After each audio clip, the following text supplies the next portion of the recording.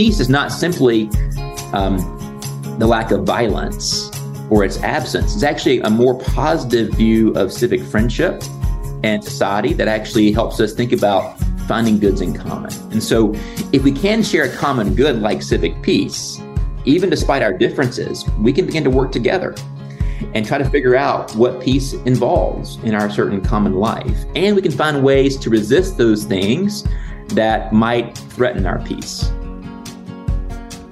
Welcome to the Habit Podcast, conversations with writers about writing.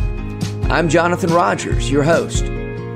Michael Lamb is an associate professor of interdisciplinary humanities at Wake Forest University, where he's also the F.M. Kirby Foundation Chair of Leadership and Character and the executive director of the Program for Leadership and Character.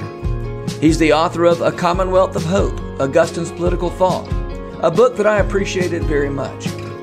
I invited him on the Habit Podcast mainly because I wanted to talk about the ways that hope relates to persuasion. But we ended up talking about a lot of other interesting topics as well. Michael Lamb, I'm so glad that you were on the Habit Podcast today to talk about your book, A Commonwealth of Hope, Augustine's Political Thought. I'm glad to be here, Jonathan. Thanks for having me. I'd say we're going to talk about A Commonwealth of Hope.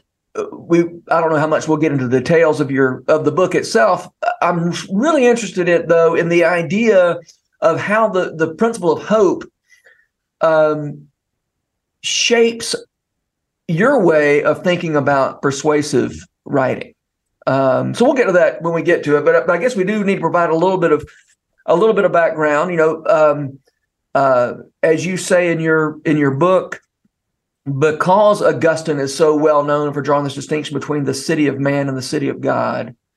The city of man. I'm going to read a little quote from Augustine. The two cities have been formed by two loves: the city of man by the love of self, even to the contempt of God; the city of God by the love of God, even to the contempt of the self.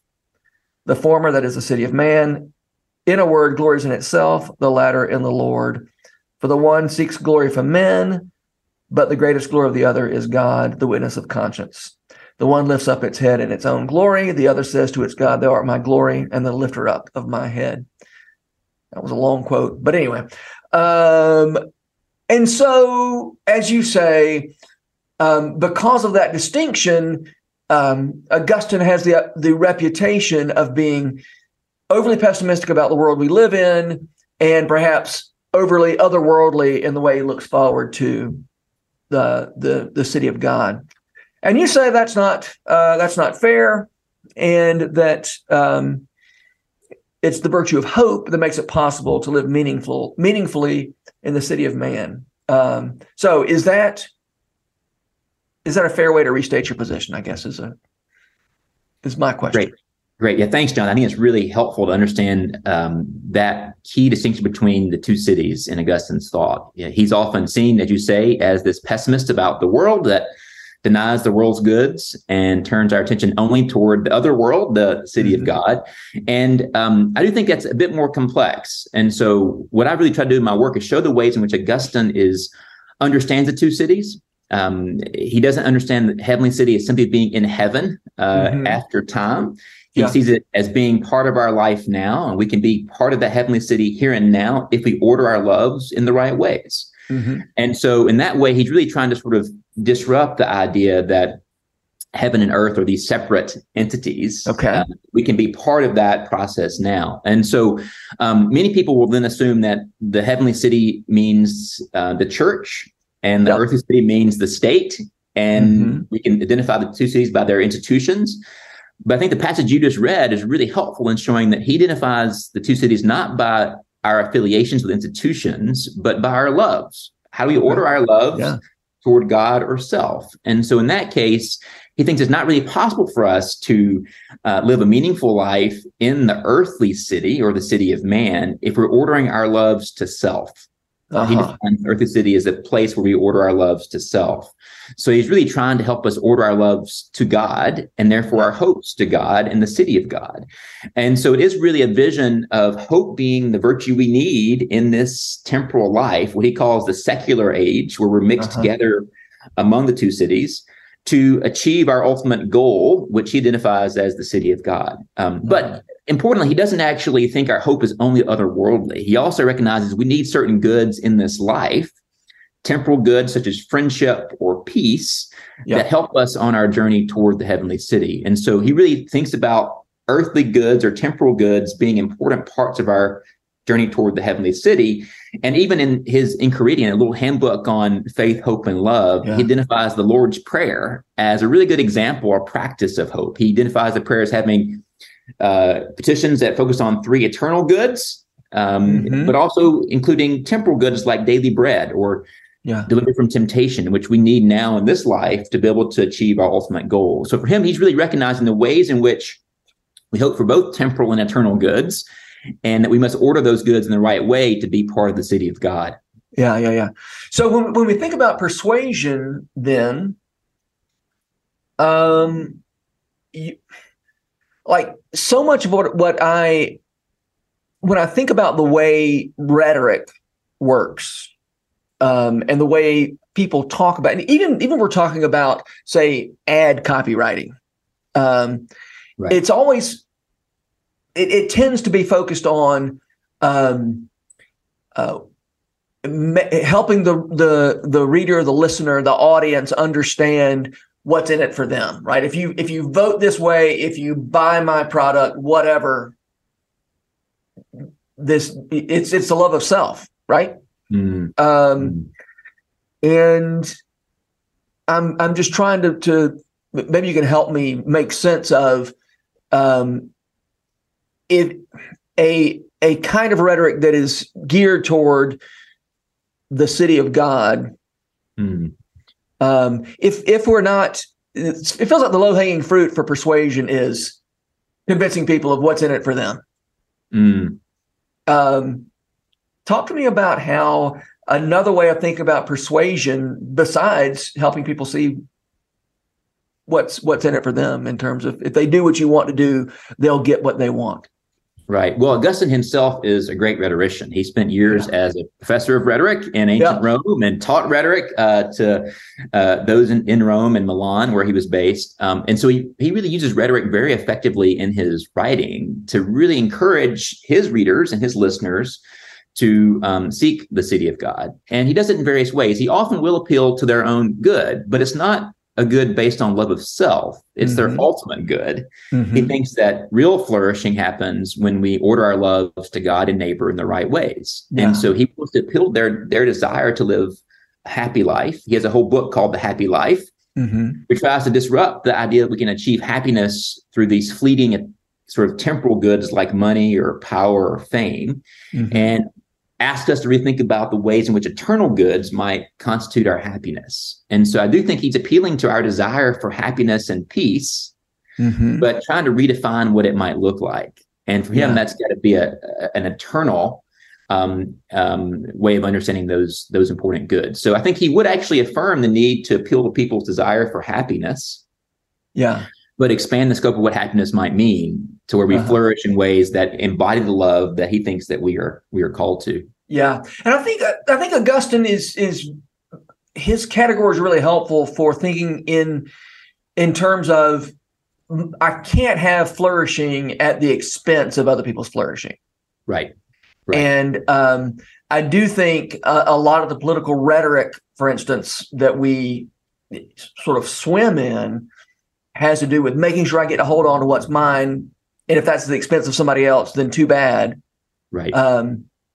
And yet I end up living in a world that's not as good. You know, I get to be the, maybe I enjoy a higher place in the hierarchy, but it's a hierarchy that I don't especially want to be a part of, that I'd rather be in a different kind of hierarchy.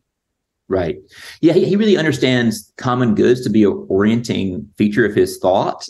He's himself Roman, and there's a very important distinction between common goods and private goods in Roman thought. And so he's really applying that distinction toward his Christian theology and suggesting that if we hope for common goods, then in common goods, we can all be participants in some way. We don't lose the good by being part of it. It's private goods that we try to possess for ourselves that are the real problem. And in many ways, you can cast out his distinction between the two cities as the heavenly city focused on the common good, which he identifies as God, the common good of all, or on private goods, which is the ultimate good of the private good is the self.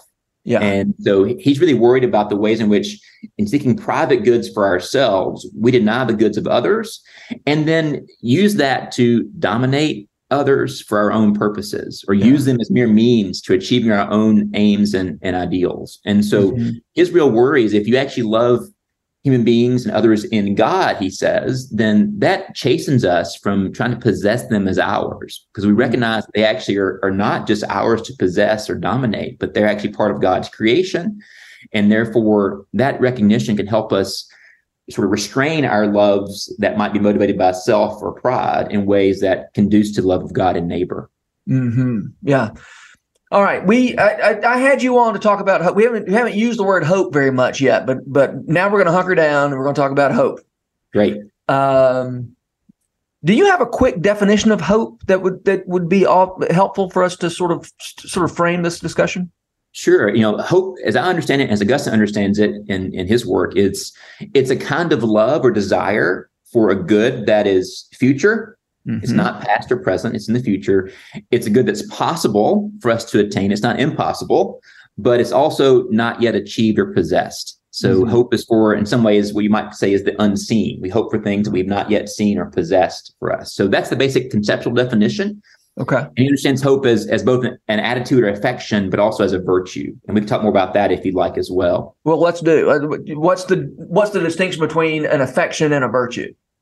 Yeah, an affection is more of a natural response that we as human beings have to things that we see to be future possible goods. We might feel hopeful about a certain good or a certain outcome, and might feel that as a feeling or as a temporary sort of disposition of ours. But a virtue is a more stable disposition. It's not just a fleeting feeling that's only here temporarily. It's part of our character that we have to cultivate in various ways and refine to make sure we're hoping for the right things in the right ways, in the right amount. So the virtue of hope really is much more stable than a feeling. It's also something that requires more practice and cultivation. It's not something you can just have naturally or automatically. You have to really work at it to develop it over time. And third, it helps us make sure we're ordered toward the right objects. The attitude or affection of hope can go wrong in various ways. Yeah. So we need a virtue that helps guide us to the right objects in the right ways in the right context. And Augustine thinks that virtue of hope is really important for us in ordering our hopes for temporal and eternal goods in the right ways, and also avoiding what he sees as two vices of disorder. Okay. Presumption, which is excessive hope or hoping too much for a certain good or too much in someone to help us achieve it. Or despair, which is the lack of hope, where we actually give up on achieving a possible good that we desire and may be possible if we actually work to achieve it. So despair and presumption both kind of cause us to rest in a certain way and not work toward things that we actually seek. And so hope as a virtue helps us be responsive and motivated to seek the goods that we desire. Yeah. So the two failures, the two big failures of hope are presumption, despair. Right. Both cause us to not strain forward to the good that we might hope for. Exactly. Yeah, exactly. Now, this is a question I kept having as I was reading your book. So now that I've got you in front of me, I'm going to ask.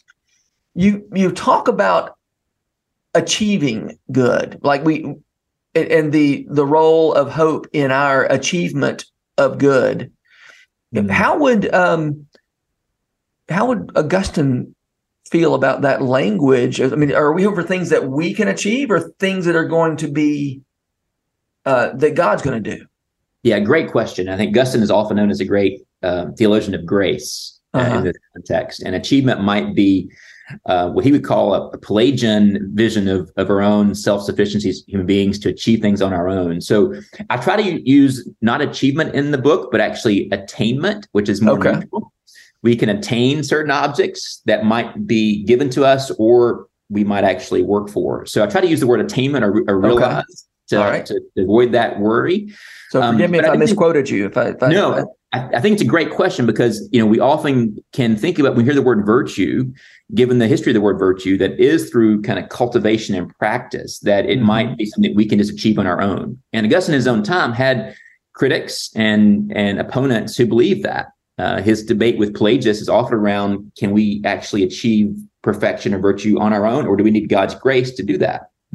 Augustine comes down on the side of grace here. And so he does think that we have these virtues ultimately because we receive the gift from God. But importantly, he doesn't think that grace falls down like manna from heaven. He recognizes that we experience grace as mediated through friendships, through other human beings, and through ordinary practices, such as confession or prayer or imitating moral exemplars who might demonstrate hope. And so if you read his confessions, his autobiography, you see him as he orders his hopes toward God, drawing on practices such as prayer and confession, or looking to exemplars like St. Ambrose or his mother Monica as people who really embody the kind of virtuous hope that he aspires toward. And so I think he does see that these human practices can actually mediate grace in ways that help us to develop that virtue in ways that order us toward God more fully. Okay, but your book is about politics, right? It is. The subtitle is Augustine's Political Thought. Yes. And politics isn't strictly a matter of grace. I mean, we are talking about public effort toward public goods. Yes. So what does hope have to do with that? Yeah, I think you're right. So, Augustine's one of the great critics of politics, in the sense he recognizes the ways in which the pursuit of power and the lust for glory can cause us to seek to dominate other people, to prove our power and glory. So he's very attuned to the way that pride and self-interest sort of inhabit and infect politics. Yeah. But he also doesn't think that politics is necessarily a bad thing. In fact, he recognizes we need politics. We need ways to order our common life to achieve the goods we share in common, including both peace and justice. Those are very important. When you say peace, you're not talking about inner peace. You're talking about...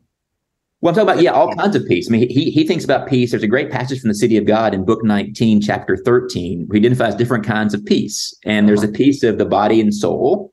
There's also the peace of the household, the peace of the city, and ultimately for him, the peace of the heavenly city. Yeah. So he sees these pieces as being interconnected in some way. And so for him, as you said earlier, the peace of an individual's flourishing can't be separated from the peace of the city or the household. They are really interconnected. And so if we care about the peace of the soul, we have to care about the conditions for that soul to flourish politically and socially. And so Augustine really tries to sort of show the ways in which as individuals, our flourishing is wrapped up in the flourishing and peace of the city in a very important way, which means that we have to think about how we as citizens preserve the conditions in politics for us to flourish.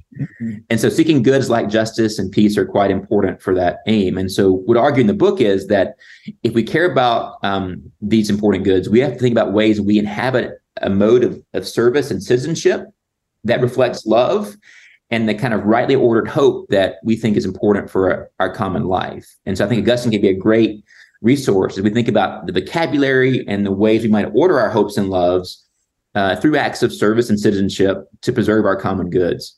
Yeah, great. You, to return to the idea of despair and presumption, you make the case in your book that for politicians who desire to control and dominate, despair and presumption are really useful, right? And hope maybe is a little more dangerous for people who wish to dominate other people. Yeah. But if I can cause you to despair, then you stop hoping for anything better. And if I can stir up a kind of presumption, you can treat me as some sort of messianic figure. Right. And I think we see this happening on all sorts of political, from all sorts of political directions. I'd written a Tuesday letter. I send out a letter every Tuesday to writers about your book back in November, and somebody wrote me and said, I think you probably assume that I'm on the side that you accuse of presumption. I'm like, I think all the sides are guilty of presumption because, again, I mean, all sides are presenting themselves as I'm the one who can fix this problem that's otherwise unfixable.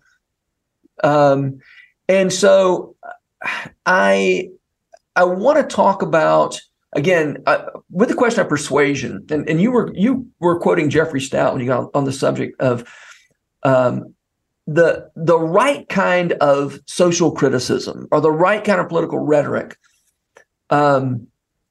I think Stout specifically said social criticism, but I'm going to expand that, is to adopt a perspective that makes the dangers of our situation visible without simultaneously disabling the hope of reforming it. Right. And you especially see this with the way people are trying to figure out how to talk about global warming, for instance. Right. Right. It's been so much. It's a disaster. It's a disaster. It's a disaster to the point that people are kind of like, well, if it's a disaster, then I think I'll just crank up my Suburban and drive to the convenience store, So right, yeah. Let's talk about that. I mean, how do you thread that needle, and what does hope have to do with that? I mean, absolutely. Well, I think Augustine is one of the great practitioners of this method of rhetorical and social critique. He recognizes that if we want to be unsettled in our presumption or our pride, we need to know the problems and the real challenges. So he's a very acute analyst of the way that pride and our self-interest might cause us to be presumptuous about certain goods or about our own sort of flourishing in ways that cause us to be really passive about changing anything in our life. But he also recognizes that if you point those out very clearly and very vividly, and as he did often, that you might risk leaving readers in despair. Because if they see all the things that are wrong with the world, then what hope can we have, right? So he actually compares at times those who despair to gladiators who think that there's no hope for them in the arena, so they just need to be as sort of violent as they need to be. There's no way they actually can do anything else but be kind of fully their kind of most brute selves in that way. So I think despair can lead to brutality. It can, yes. So can presumption. Both can. If you despair of actually doing anything different, then you can actually be cruel because you have no need to change your behavior in some ways. You've kind of given up on anything that would be better, and so you can kind of really double down on. He's talking about despair in this case for salvation and forgiveness. If you think you can't be forgiven for something, that can make you either sort of not seek forgiveness and withdraw in some way, or you can kind of just be more sort of brazen in your pursuit of things that you desire for yourself. And so you can be, in this way, really captured by despair. But often despair is really kind of more of a form of apathy. We kind of lose motivation to do anything toward the good. So I do think you're right. I think there are ways in which our current debate is really focused on presumption and despair. And that hope can be a way to disrupt that and sort of shift it a bit. And I think you mentioned climate change. I think it's a really good example. I think too often we hear climate doom in ways that, so much is happening that actually is really challenging. And I think in some ways, scientists are right about our situation. There really are things happening to our world that are really putting us in severe danger. And if we ignore those things or think they actually aren't happening, we might be presumptuous that we can just fix it or it'll be okay in the end or things aren't really changing.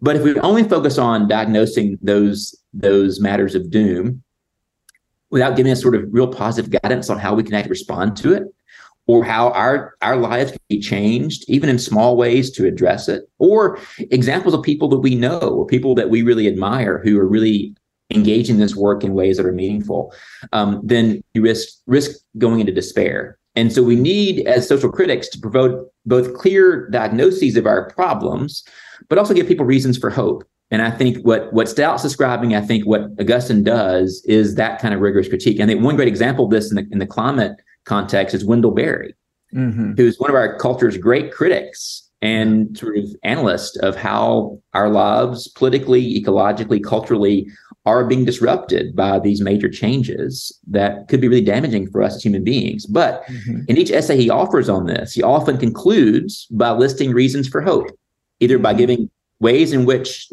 it's not as bad as it could be, or ways in which local citizens are already working to address the things that he identifies as problems. And if we can find good examples in our writing, we really help audiences find ways to hope. And Barry says, if you have one good example, you have grounds for hope. And so how in our writing as writers can we offer not just critique, but also examples that supply grounds for hope? I think that's a really important charge for us. And in our culture where we really want to focus on critique, it's hard to give that constructive focus on examples as well. Yeah. All right. Speaking of persuasion and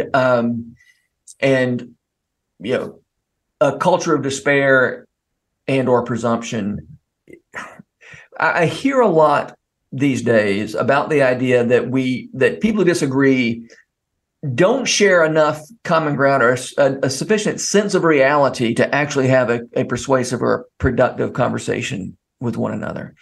And I do think that the language of the city of man and the city of God can be misused to really exaggerate the difficulties of people who have different values, and goals and hopes, their ability to find common ground, to persuade one another. I mean, a big part of a huge part of the concern of our political culture these days is anybody trying to persuade anybody, or is anybody persuadable? So can you address that claim, the idea that there is a reading of the city of God that says we don't have a lot of, I think it's a superficial and facile reading, but still it says, there's not a lot of common ground between people from different belief systems. Right. Yeah. I mean, you're right. There's a tendency in some ways to use that distinction between two cities, to heaven and earth, to create a rigid boundary between the church and the world, for example, or for the holy and the unholy, or the virtuous and the vicious. And there are times Augustine's own rhetoric as a rhetorician it supports that kind of interpretation. He is using the kind of ancient device of antithesis or contrast, where you present things in contrast to make one of them more vivid than the other. Yeah. And he often presents the city of God in contrast to show how great it is to be part of the city of God. And so he's often used that rhetorically to kind of shift our desires and loves. But if you look at his writing, you actually see a much more complex picture. And he says explicitly in the city of God, in book 19, that members of both cities, the earthly and heavenly, can share certain common objects of love, common goods, during our shared space in this world. And he identifies civic peace as being one important part of that. And for him, peace is not simply the lack of violence or its absence. It's actually a more positive view of civic friendship and society that actually helps us think about finding goods in common. And so it's a more kind of robust view of peace than many assume it is. And so if we can share a common good like civic peace, even despite our differences, we can begin to work together and try to figure out what peace involves in our certain common life. And we can find ways to resist those things that might threaten our peace.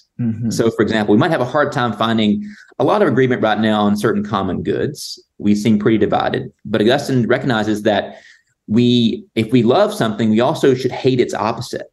And so if we love the good, he says, we must be someone who hates evil. So if we love liberty, we should hate domination.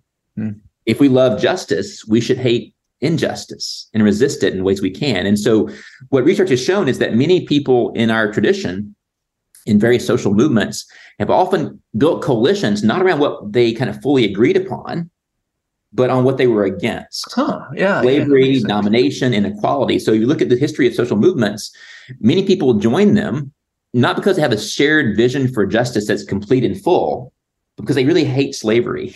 They want to resist slavery, or they really want to resist, for example, inequality. So the civil rights movement, for example, the abolition movement, women's suffrage, all bring people in based on this desire to really resist a common evil in some way, not just to seek a common good. And from that coalition building, they then find common goods they can all agree on as they work together toward this shared goal. So I think Augustine gives us ways to think about how we engage each other on our own terms and find a convergence around certain common goods and common evils that can help build coalitions that might address the problems that we see. Yeah. Interesting. There is there's what's the proximate ends? Is that a phrase you use? I do. Yeah, I use proximate ends. So people often will read Augustine to say that we should love human beings in the world as means of loving God as the ultimate end, which tends to instrumentalize human beings in the world as just mere means to our ultimate ends. And if you look at the language from Latin, that's not what he means. In fact, he doesn't use the word means in that way. That's a more modern term. He uses neighbor, which is proximus in Latin. So proximate are those things near to us that are part of achieving a more distant or ultimate goal. And so I think in that way, his account of how we love the world and the neighbor as a proximate good, as part of loving the ultimate good, which he sees as God, is a really important way to challenge this idea that there are ends and means that can be separated in the ways it's often assumed. And you're saying proximate starting with a P, not approximate.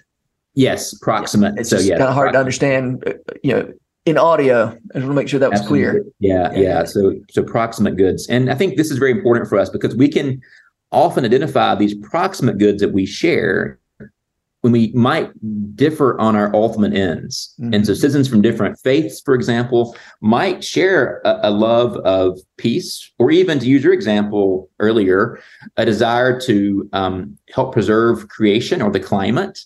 And they might do that for different theological or political or social purposes, but find common ground around a vision of kind of holistic ecology that might support our life as human beings for a long time and help support the ecosystems that we find ourselves in. So there are ways we can agree on certain goods without agreeing on why.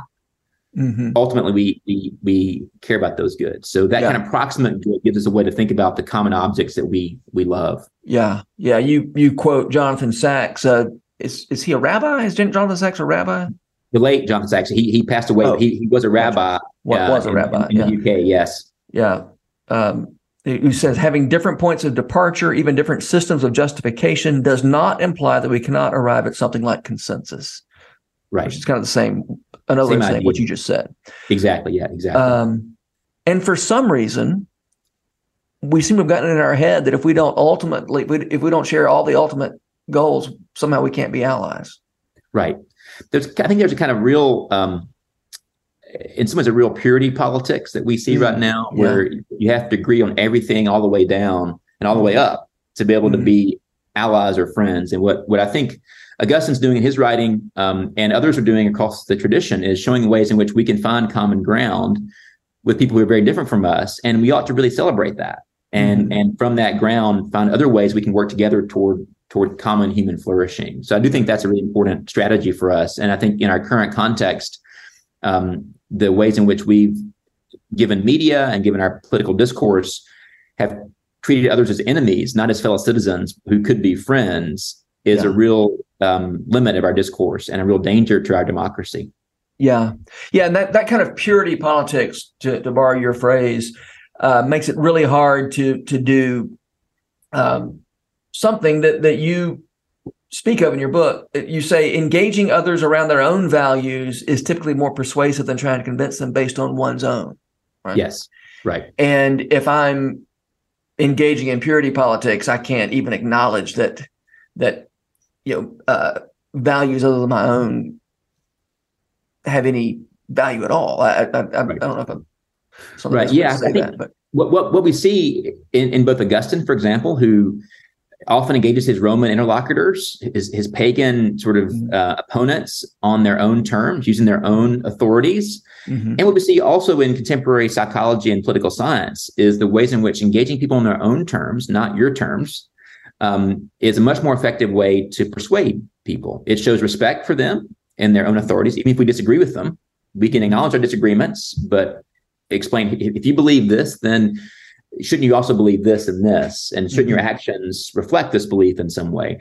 That's a much more persuasive way to engage people than saying, you don't believe like I do, therefore you're automatically wrong. So how do we use what scholars call immanent critique or internal critique, where we engage people in their own authorities, their own actions, to really help us find common ground. I think it's really important. And I think we need to be more attuned to that. That requires careful listening. It requires understanding others people's authorities. We have to really kind of be empathetic toward them and really take time to understand their own traditions and their own backgrounds and ask them questions about those. And also really takes time to really work through that dialogue, which is back and forth. It's not easy. It's not quick. I think we also are in a culture right now that really wants quick solutions and sound bites. That doesn't create the spaces for real complex conversation toward persuasion. So I think Augustine and others have done a really good job at offering different examples of that. That doesn't mean that we can't also have our own views. I think I do want to acknowledge the ways in which sometimes we need to have the courage of our convictions. If something is really unjust or a matter of domination, we should be able to say that even vigorously as we need to. So I don't think it means that we just all hold hands and get along. There should be a role for conflict and contestation if it might be about matters of ultimate concern. But I also think that we've become really good at conflict without thinking about the ways we can find common ground across these differences. So I do want to acknowledge a way in which it is important for us to have courage, even as we seek to be more empathetic and listen to those who might be different from us.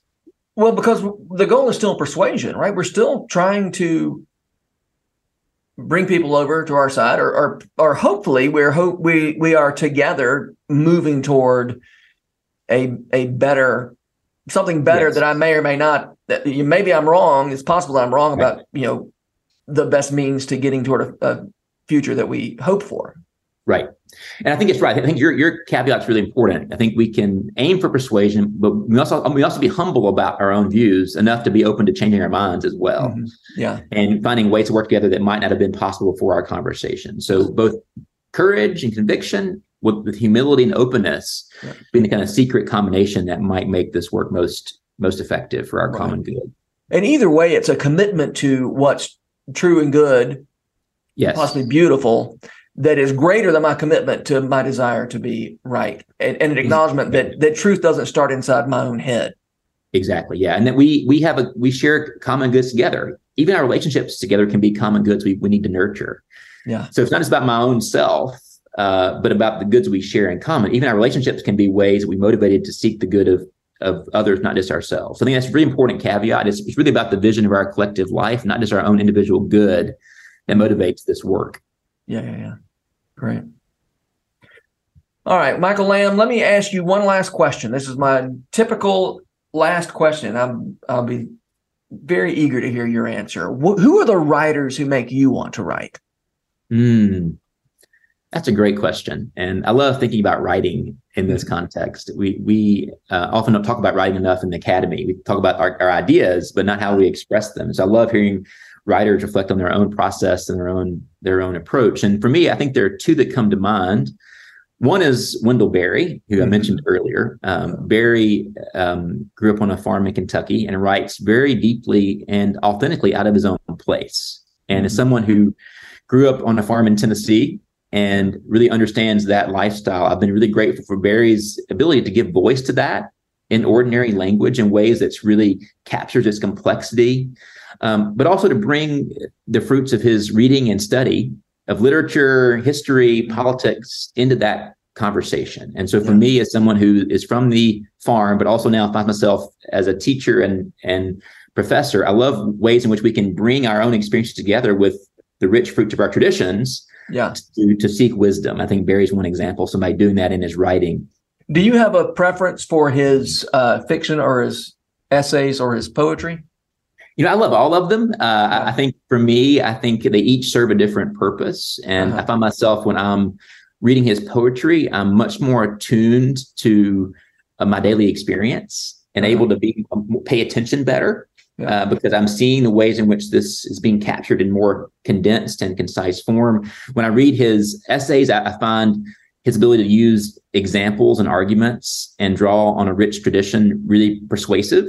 And when I read his novels, be that Jayber Crow or Hannah Coulter, I see someone sort of taking his ideas and presenting them in very creative ways that help you inhabit the life, not just to read about it.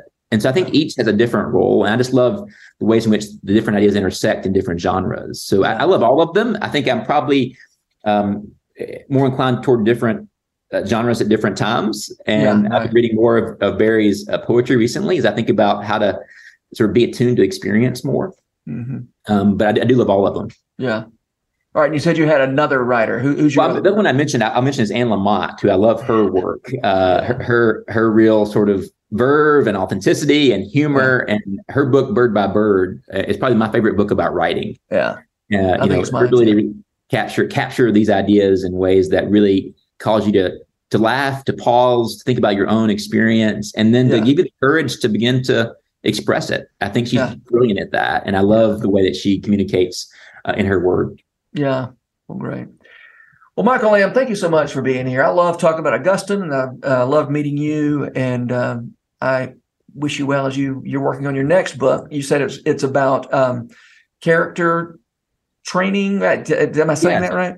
Yeah, so I do work at Wake Forest, where I am now, on how to educate character. And we have a whole program focused on leadership and character. So this book's really taking the work I've done with colleagues from Oxford on 7 strategies to form character, and offering a book that shares those strategies in ways that help teachers and students and others develop virtues they need to flourish, including, I hope, the virtue of hope and courage. Great. Well, thanks. Thanks, Jonathan.